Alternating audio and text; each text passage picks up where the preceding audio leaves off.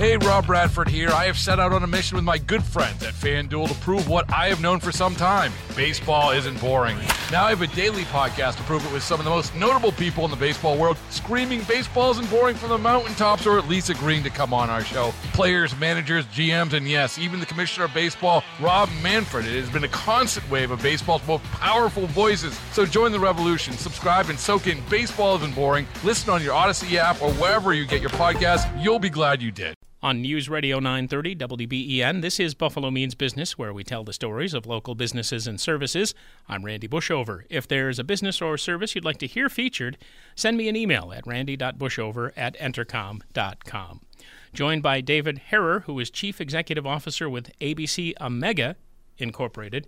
And right off the bat, let's clear that up, because apparently people have this misperception of how that company name is spelled and said, but it's ABC Omega, A-M-E-G-A, correct? That's correct. It was actually a combination of the Greek letters Alpha Omega from beginning to end, and it relates to the beginning and end of the accounts receivable management cycle, which is the spectrum of services that we provide. Yeah, I was going to get into that. So specifically, the service that you provide is what? The core of what we do is commercial debt collection. Everybody probably has an idea of what third-party debt collection is, especially in Buffalo, New York. But commercial debt collection, where we represent large companies, helping them to collect debts from their business customers, is the service we started in 1929 and have been doing ever since. And how many employees do you have? At the moment, we have 150. And this is based out of where? At 500 Seneca Street, the beautiful building right at the foot of Larkinville. So conveniently located downtown. Or near the heart of downtown. It's terrific. We've always been in the city of Buffalo since our founding. We've been twice around either side of Lafayette Square, the Brisbane and Rand buildings. And then for 30 years, we were right on Main Street by the medical corridor. And in 1985, we started there, and 30 years later moved to our current location. And was it always a conscious decision, or was it always the plan to be someone who works more in the commercial debt collection part of the practice? Always. That's how we started. In 1929, commercial debt collection was really the primary type of debt collection, because if you think about it, there wasn't very much consumer credit that was extended back then. It was pretty much of a cash economy, and consumers weren't really, except for maybe taking out some loans here and there, buying on credit cards.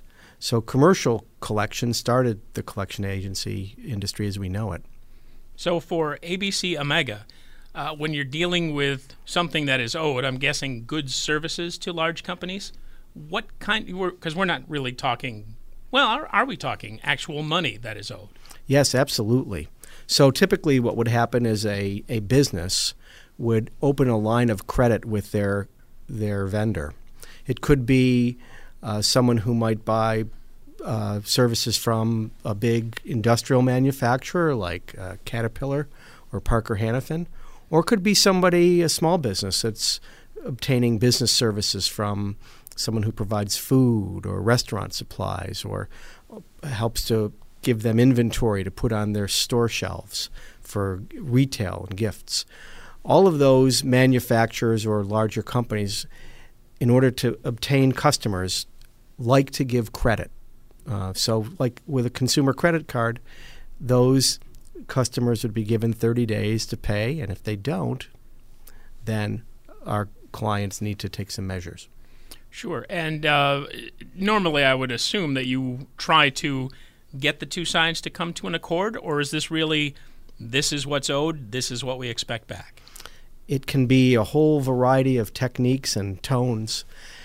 Usually in third-party debt collection, the case has been worked by our client for 90 days or so, and they may have received a dispute or a stall or a broken promise, or have just been neglected and ignored. So when we receive an instruction to contact a debtor, we call them a debtor if they're our client's customer, then we try to find out why they haven't paid, and then use various methods of talk and facts and documentation in order to get them to pay. And we had mentioned this off-air, but I want to bring it to the on-air part of the discussion. There are certainly some differences between the consumer and commercial debt collection end, But as a whole, the notion of debt collection is pretty big, especially in this city. Very much so. It's extremely big. And consumer, of course, is the biggest. And you would, in consumer, think about credit card bills and medical bills, student loan, a very large segment, and various other types of debts that an individual, a family, a household would incur. That is a very different type of segment than what commercial debt collection is focused on, because we're dealing with businesses, and typically it might be the owner of a business, but often it's just somebody who works in the business, in the accounting department, and they have a very different relationship than a consumer might about paying a bill, and it's often much easier, less emotional to deal with them about it. This is Buffalo Means Business on News Radio 930 WBEN, speaking with David Herrer, who is Chief Executive Officer for ABC Omega Incorporated. And not to say that we are headed for a recession, but were the indicators to kind of take a downturn, what would be the possible impact on businesses here? Randy, that's a good question. From our perspective, we're involved in many different industries, and we meet with our clients across different industries to get their temperature about what's going on. And we understand from a number of our clients that they're becoming more and more concerned with the economy next year. And for them, that means the ability of their customers to repay debts on time. And it may mean that our clients are having to consider hiring more resources or using services of firms like ours because they anticipate more people are not going to pay debts. They're going to have financial issues and therefore would need to use our services. So what that may mean for our local economy, because Buffalo is a place that's still working very hard to uplift itself economically, is that some of the chances that businesses have taken in the past in good days to extend credit may not be chances that they're willing to take. You could see that in the banking sector, obviously, although interest rates are very low. In the commercial side, it's just like a bank where you're giving credit, and people are going to become more conservative, and that leads to people who are in trades not being able to get inventory, not being able to turn over that inventory as quickly as they would like because their customers in turn may not pay them. This could be very cyclical, could be a very cascading effect. Yeah, and I would imagine that one way that businesses would necessarily try to avoid getting in that situation is to not buy as much product or buy as much product on credit to begin with, so they don't find themselves having someone like you come after them, right? Yes. The very best thing that they can do is just to maintain open dialogue with their vendors and let them know if there's any reason that they're anticipating some trouble ahead, some slowdown, to make every effort to pay on time.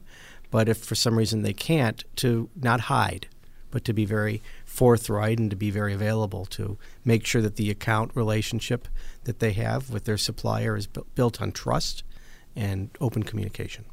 And I would imagine, since, again, we established at the top that ABC Omega Incorporated has been here for quite some time, that necessarily there have been some changes in the way that you operate and do business, and as far as the debt collection ends, right? And goes, right? That's right, Randy. In 1929, when we were founded, collection agencies were located near railroad stations because people had to get on a train. There really wasn't a very good highway system in 1929, and go from town to town in order to visit their client or to make a collection from a debtor. Now, I don't remember the last time I was on a train, but through technology, we're able to do an awful lot locally, nationally, and globally to be in touch with our clients and to be in contact with their customers. And the way that you've got phone calls now, right? But you don't really need those because now you have the electronic communication, so email to try to catch up with people, I would imagine.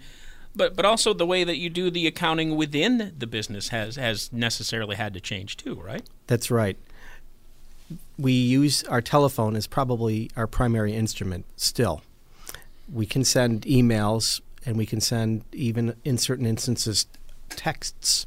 Sometimes, though, the old-fashioned methods of fax, if I can say that that's old-fashioned comparatively, and mail does stand out when people are getting all sorts of electronic contacts.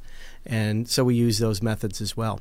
Some of the businesses that we need to collect money from are businesses that are a single individual who's out and about, maybe doing various jobs. And so contacting them by their mobile phone is often necessary. And sometimes even contacting them at the very beginning of the day, 7 a.m. or late, 6, 7, 8 at night when they're off. And these are businesses, again, I'm talking about, even if they are a sole proprietorship. Another notion that comes to me is the whole idea of credit versus cash. Still a little bit of old school. As a matter of fact, I had this conversation with someone just the other day that I'm one of the few that still carries cash. Is there an advantage to those who operate that way rather than relying on credit? There are sometimes in business transactions discounts that a customer can obtain for paying before an invoice is due. Although that's not technically cash, people who know that they have sufficient cash flow or appropriate bank balances can maybe get 1% or 2% discount by paying early, thus avoiding a vendor's requirement to rebill or follow up, which is time-consuming and therefore costly. But sometimes people are willing to pay cash in advance. Usually, though, cash in advance is something that's requested of someone who might not be credit-worthy, because almost every business would rather postpone their payment obligation than meet it too early. And we also talked off-air about the overall negative perception of people like yourself, in your industry, I should say, not you personally, because I don't think you're a negative person, from what I gather, but the negative impression that people have of collection agencies. Thank you, Randy, for that. It is true. There is a negative perception. We still feel it, although we're involved in commercial collection, when we try to recruit people who just have an old-fashioned notion of a consumer collection agency.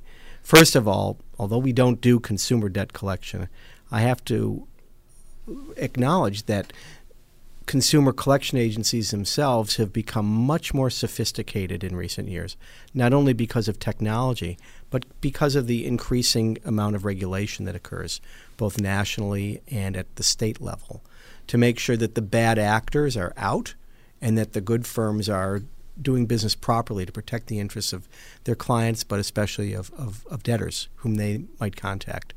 And this is all backed up by a number of advances in technology. You asked earlier, Randy, about some of these, and companies like ourselves in commercial and many consumer agencies use call recording. People have probably heard that just when you make a call for a service on different business accounts or personal accounts that you might have.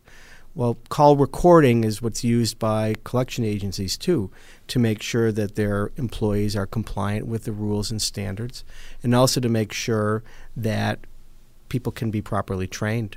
And in addition, there are various analytics tools that are able to detect from just running computer scripts whether people are using inappropriate words that might also alert management to make sure that there's no unscrupulous behavior. So in both consumer collections and in commercial collections, the behavior is getting much, much better. Well, I appreciate the opportunity to get the word out about ABC Omega and to finally get to meet you as well. Thank you very much for coming by. My pleasure, Randy. Thank you. That's David Herrer, Chief Executive Officer with ABC Omega Incorporated. This is Buffalo Means Business on News Radio 930 WBEN. Hey, Rob Bradford here. I have set out on a mission with my good friends at FanDuel to prove what I have known for some time. Baseball isn't boring. Now I have a daily podcast to prove it with some of the most notable people in the baseball world, screaming baseball isn't boring from the mountaintops, or at least agreeing to come on our show. Players, managers, GMs, and yes, even the Commissioner of Baseball, Rob Manfred. It has been a constant wave of baseball's most powerful voices. So join the revolution. Subscribe and soak in Baseball Isn't Boring. Listen on your Odyssey app or wherever you get your podcasts. You'll be glad you did.